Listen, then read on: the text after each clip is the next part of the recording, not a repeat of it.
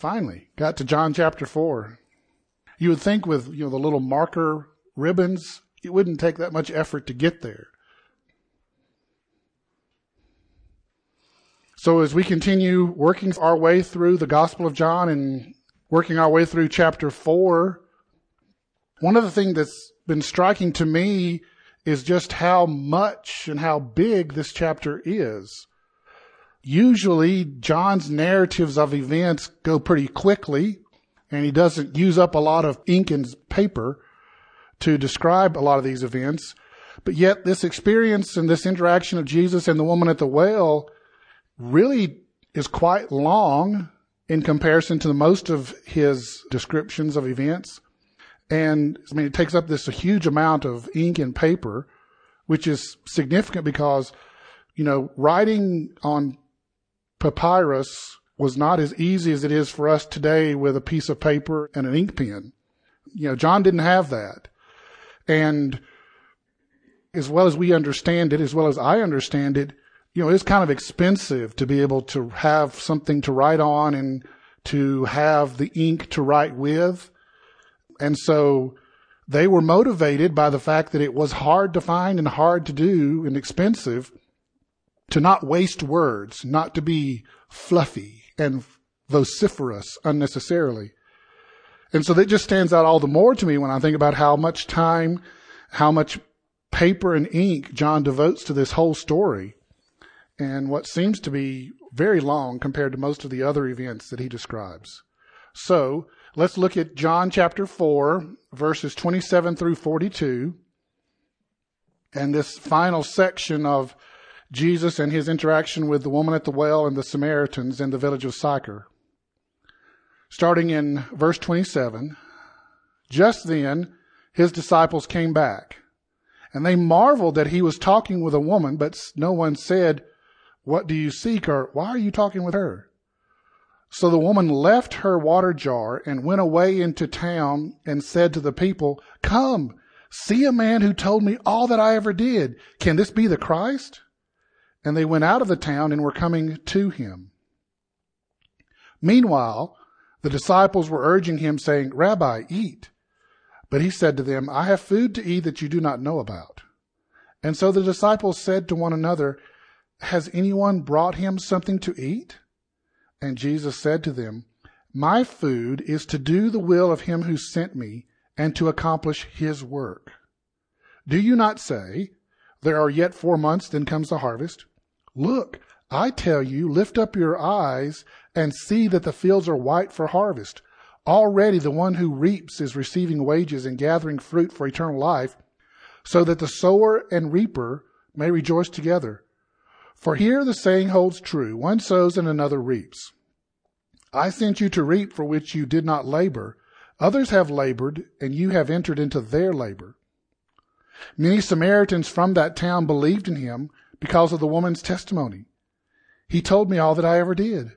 So when the Samaritans came to him, they asked him to stay with them, and he stayed there 2 days. And many more believed because of his word.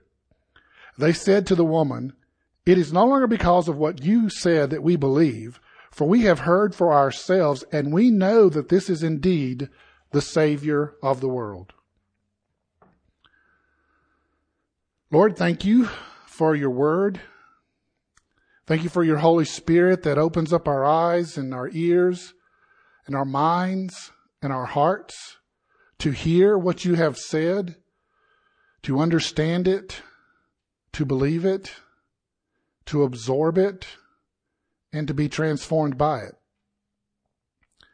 And Lord, I pray this morning that as we look into these words about how the Samaritans believed and how Jesus had to do the work of his Father, and pray, Lord, that you would help us to see the things we need to see about it for ourselves and for our church and for our world and our culture around us, and just let us see it and understand it. Let us at least know you better and have a greater love for you after meditating on this passage. And we ask it, Lord, in Jesus' name. Amen. So, as you guys recall, this woman at the well, and Jesus interacts with her and talks about living water that leads to eternal life. And she's like, well, give me some of this water. And then to get into this conversation about worship, and then Jesus reveals to her what he knows about her past through his supernatural knowledge that the Father and the Spirit have given to him. And all of this leads this woman to the realization that she's talking with the Messiah, the promised Christ, as a Samaritan.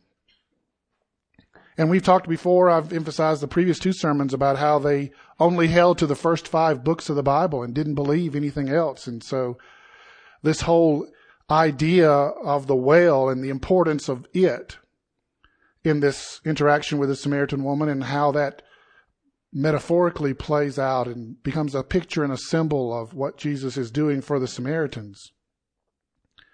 But then this woman decides to leave. We get to this place where Jesus says to her in the previous verse, I who speak to you am he, meaning that he's the Messiah, the Christ. And just then the disciples walk up.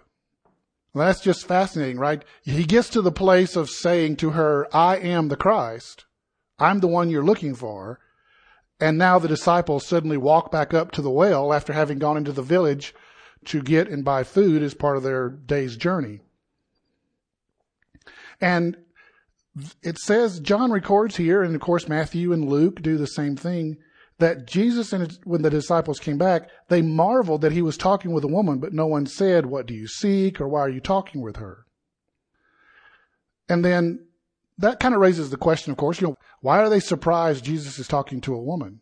And if you remember at the beginning of this chapter, when I laid out all the ethnic, cultural, and moral barriers that Jesus is breaking through, this is what the disciples are so dismayed about.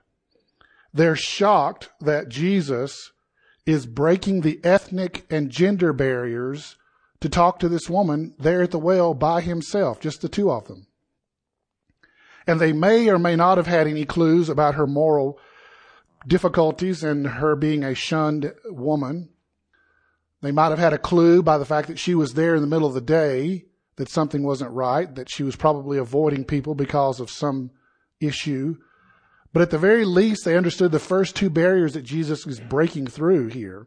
And their dismay is that Jesus is breaking barriers. And as we talked about it in the previous hour, looking at the book of Acts in chapter 15, where the Jerusalem Council is meeting, and Peter stands up and gives this testimony about how God showed no partiality between the Jews and the Gentiles with the giving of the Holy Spirit through Cornelius and his household here in the gospel. And then how just before that, of course, there had been the vision with the unclean animals. And, once this idea that this event had to be in the back of Peter's mind at some point, thinking about Jesus breaking these barriers, and that the vision and the experience with Cornelius was Jesus once again, through the power of the Holy Spirit, breaking barriers that separate people from hearing the gospel. And then we see this with these Samaritans here. I mean, there was very few things that could be more ethnically barrier than the hostility between the Jews and the Samaritans. And yet, Jesus goes to the Samaritans on mission from the Father to tell them that he is the Christ and to give them the hope of eternal salvation. I mean, he offers the woman living water. I mean, there's just no way around it at this moment. He's offering salvation to the Samaritans. And this is just messing with the disciples. They don't know what to do with this. I mean, it was bad enough for them to have to walk into this village and interact with Samaritans because they were hungry and had to get some food and water. But now Jesus is talking with this woman, and you know what happens? Gosh, you know what happens every time Jesus starts talking to people?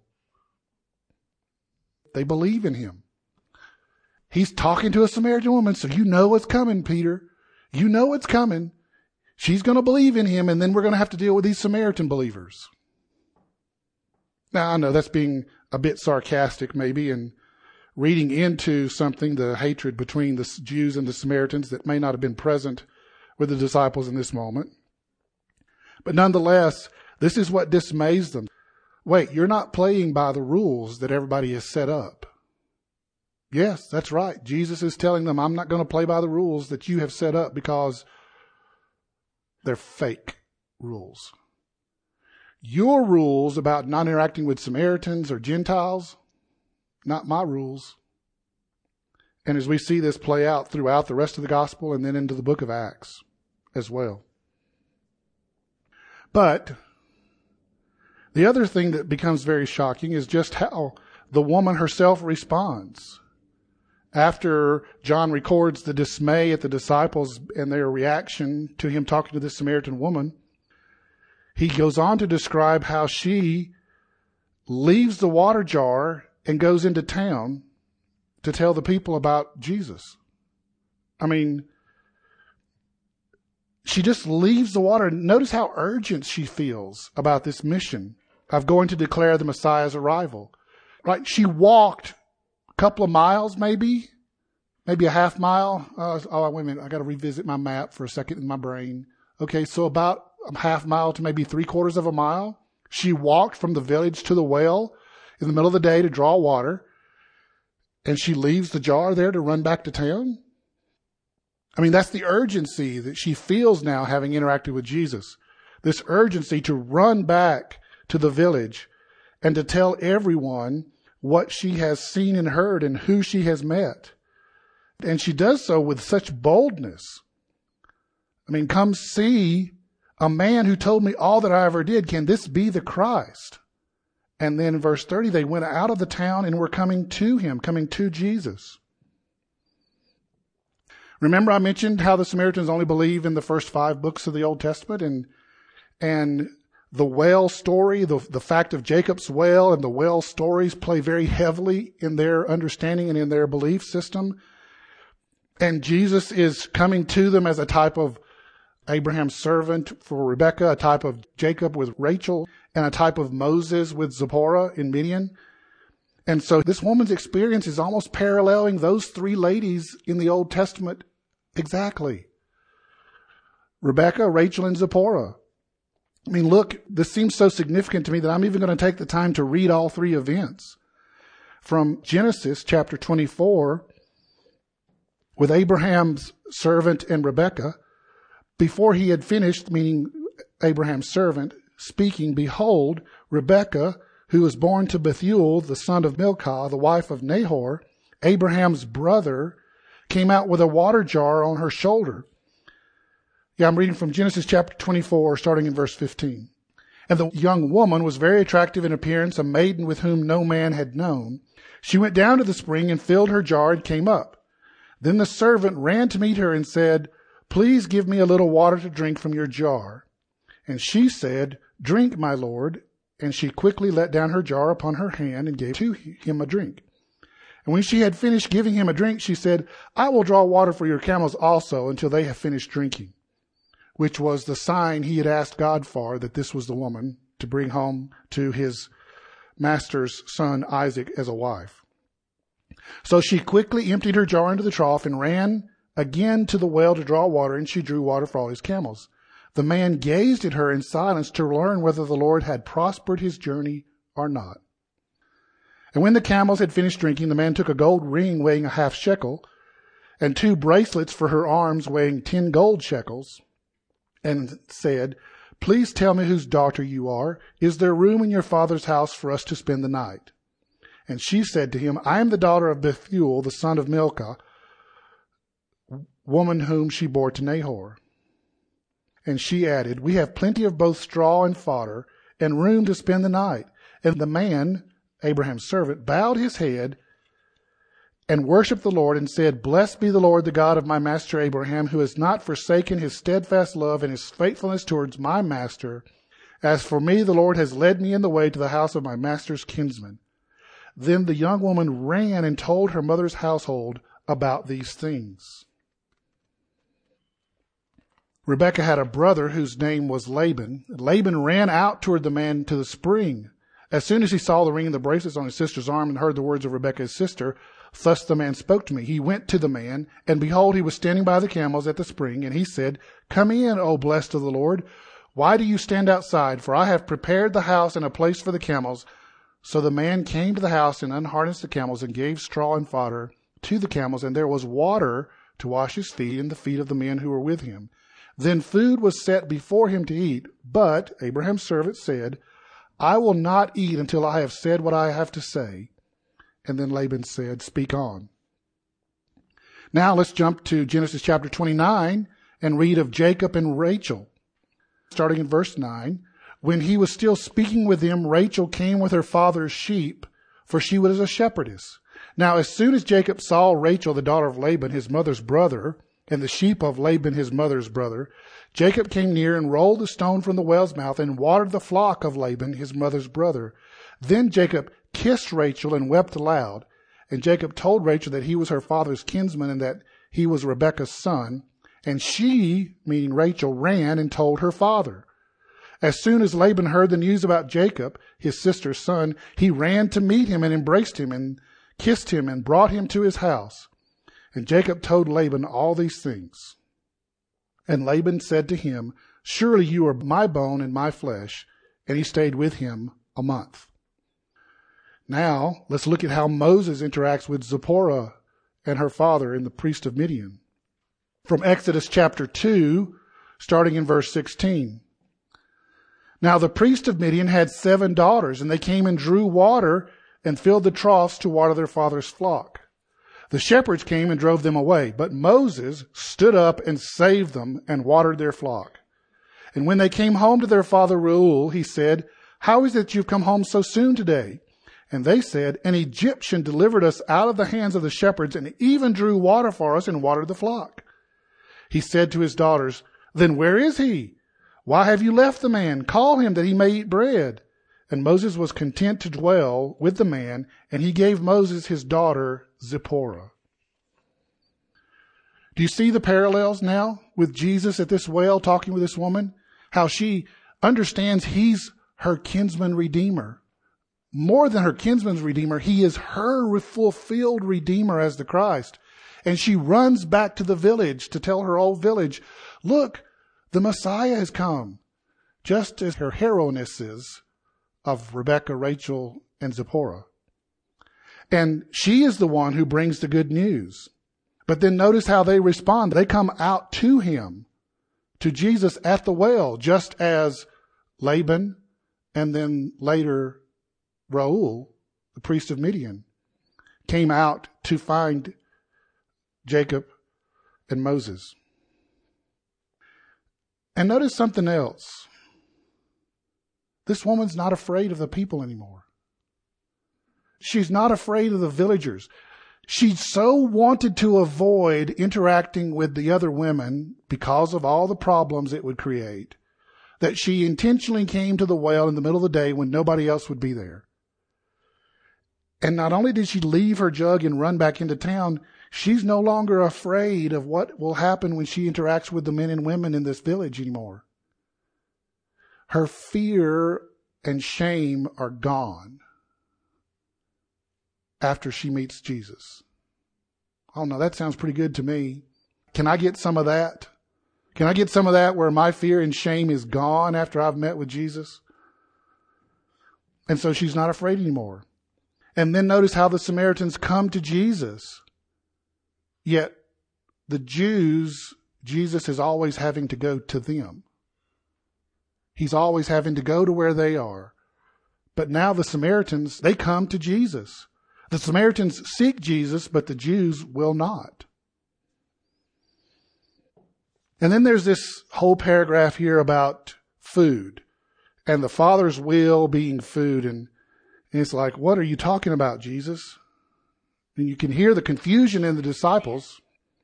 You can hear their confusion as to what? Why are you, what? We brought food. Did somebody else bring you food? See, the disciples are thinking about physical food, and that's why they even went into the village. But Jesus' mission and obedience to the Father is above his physical needs. Also, he knows that the hospitality that is coming, right? He not only knows what this woman has done, he knows what the Samaritans are going to do when they come out from the village and come to the well to meet to him. They're going to invite him into the village, and he'll have plenty of food then. In fact, eating food at this moment would cause a conflict of sorts, because he would be invited into the village and they would be showing him this hospitality. And if he had already eaten, then he couldn't eat their food, and that would become an insult. But that's sort of like a bonus material for Jesus. The real heart of it is this idea that the food of the work of his Father is what's most important. It goes back to Abraham's servant in the story of him and Rebekah and Laban at the well. They set food down before him, but he would not eat it until he had accomplished his mission, which was to tell them he was there to find a wife for Isaac, and that by the Lord's hand and will he had chosen Rebekah, and would they consent to it. That was his mission. He wasn't even going to eat until he had fulfilled that mission. Likewise, here is Jesus standing at the well, knowing that the woman's gone back to tell the villagers about Jesus, and that the Messiah has come to the well, come see this man and see if it's not true. And he knows they're coming, and he's not going to eat until he's fulfilled this purpose of seeing the Samaritans see him and not just her, the woman, as their Messiah. But in the middle of this narrative here, these verses, there's also a subtle confrontation that takes place. Subtle meaning, and I use the word subtle because it's easy for us to overlook it and not see it.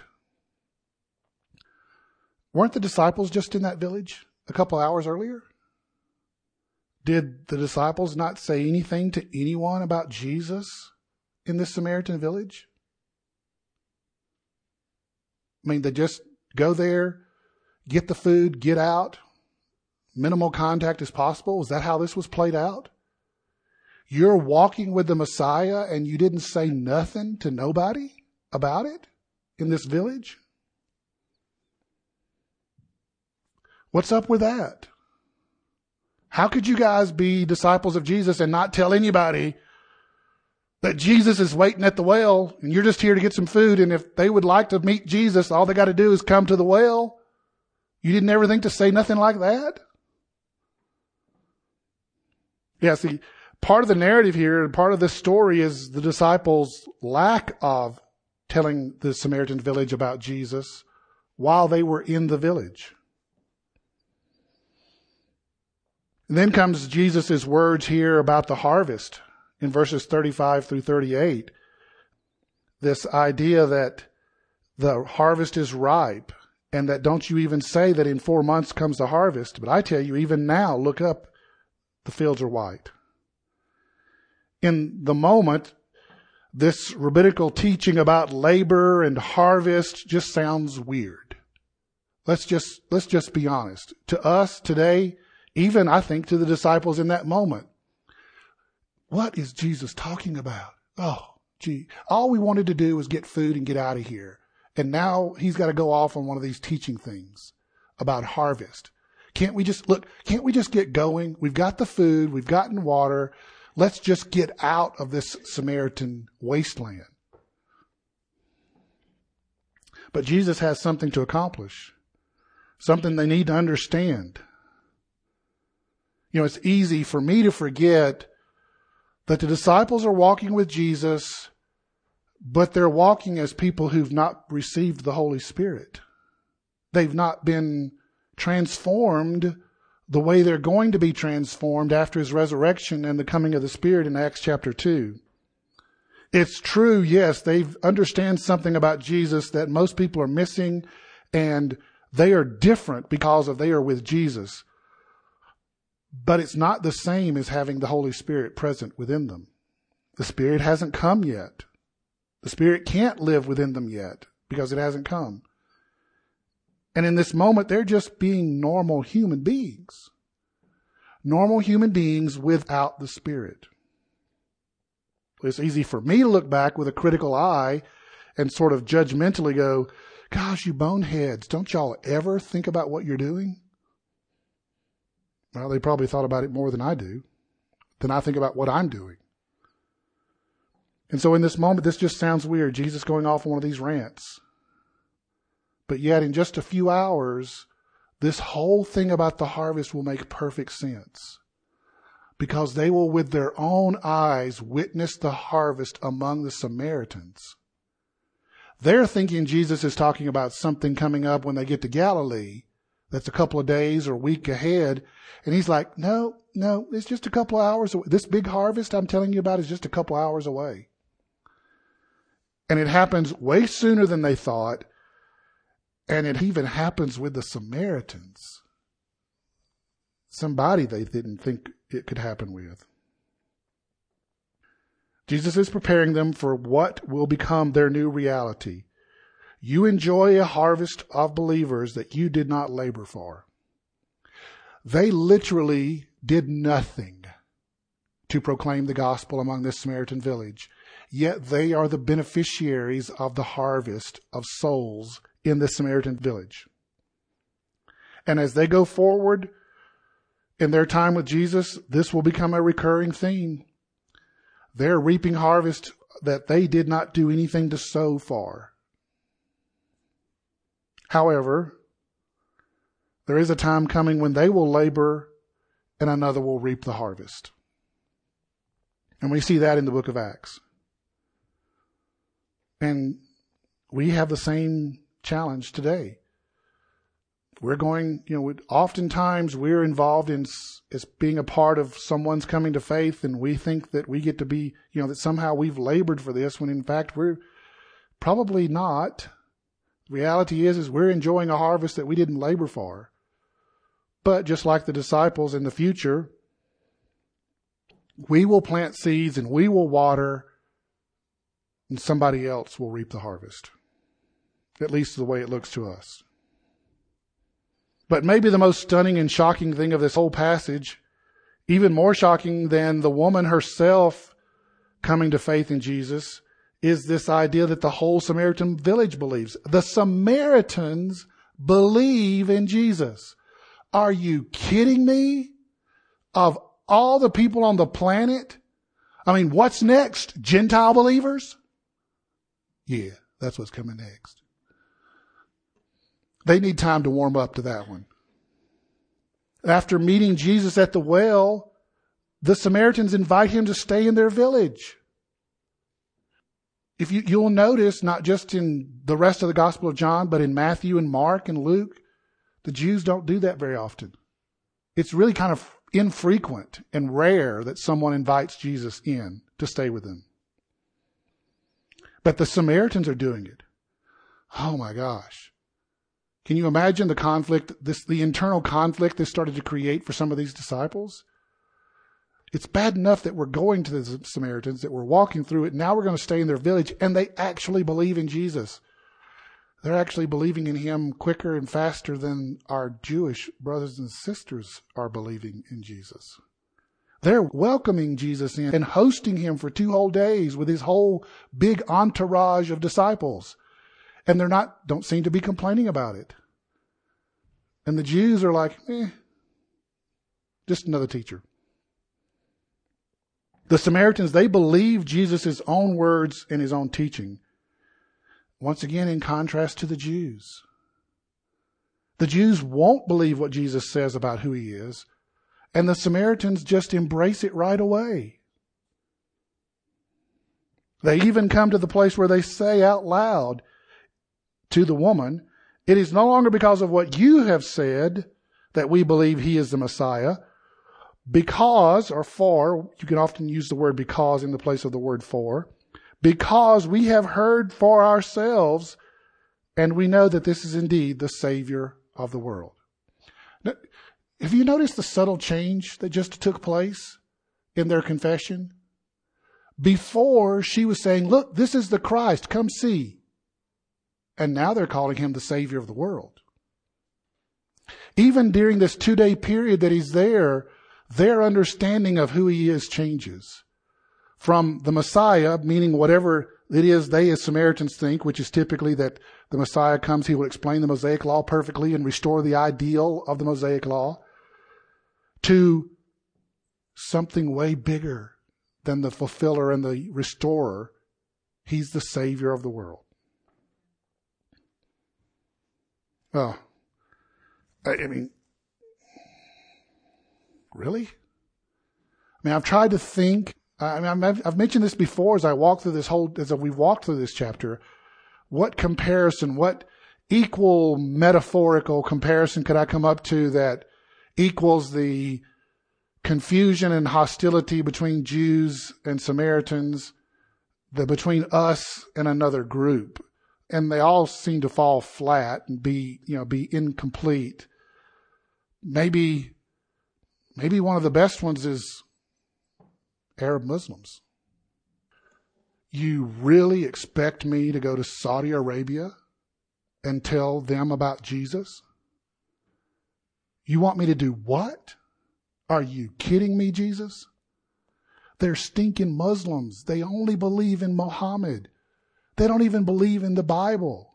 And you expect me to go there and tell them about you, that they will put their faith in Jesus, that Isa is the Savior of the world, and that they will actually confess with their mouth, Isa is the Savior of the world?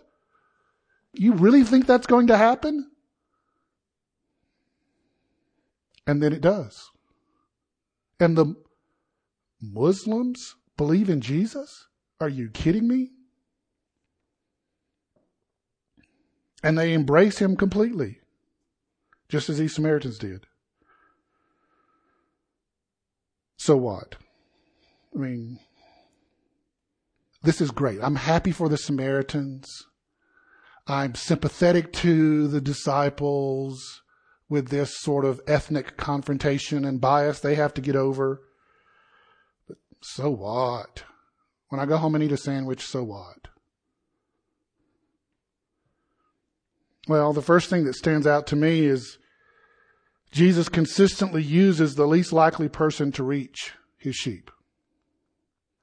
Just as with Rebecca, Rachel, and Zipporah, the good news of a Redeemer, Savior, comes to the people through the witness of the woman.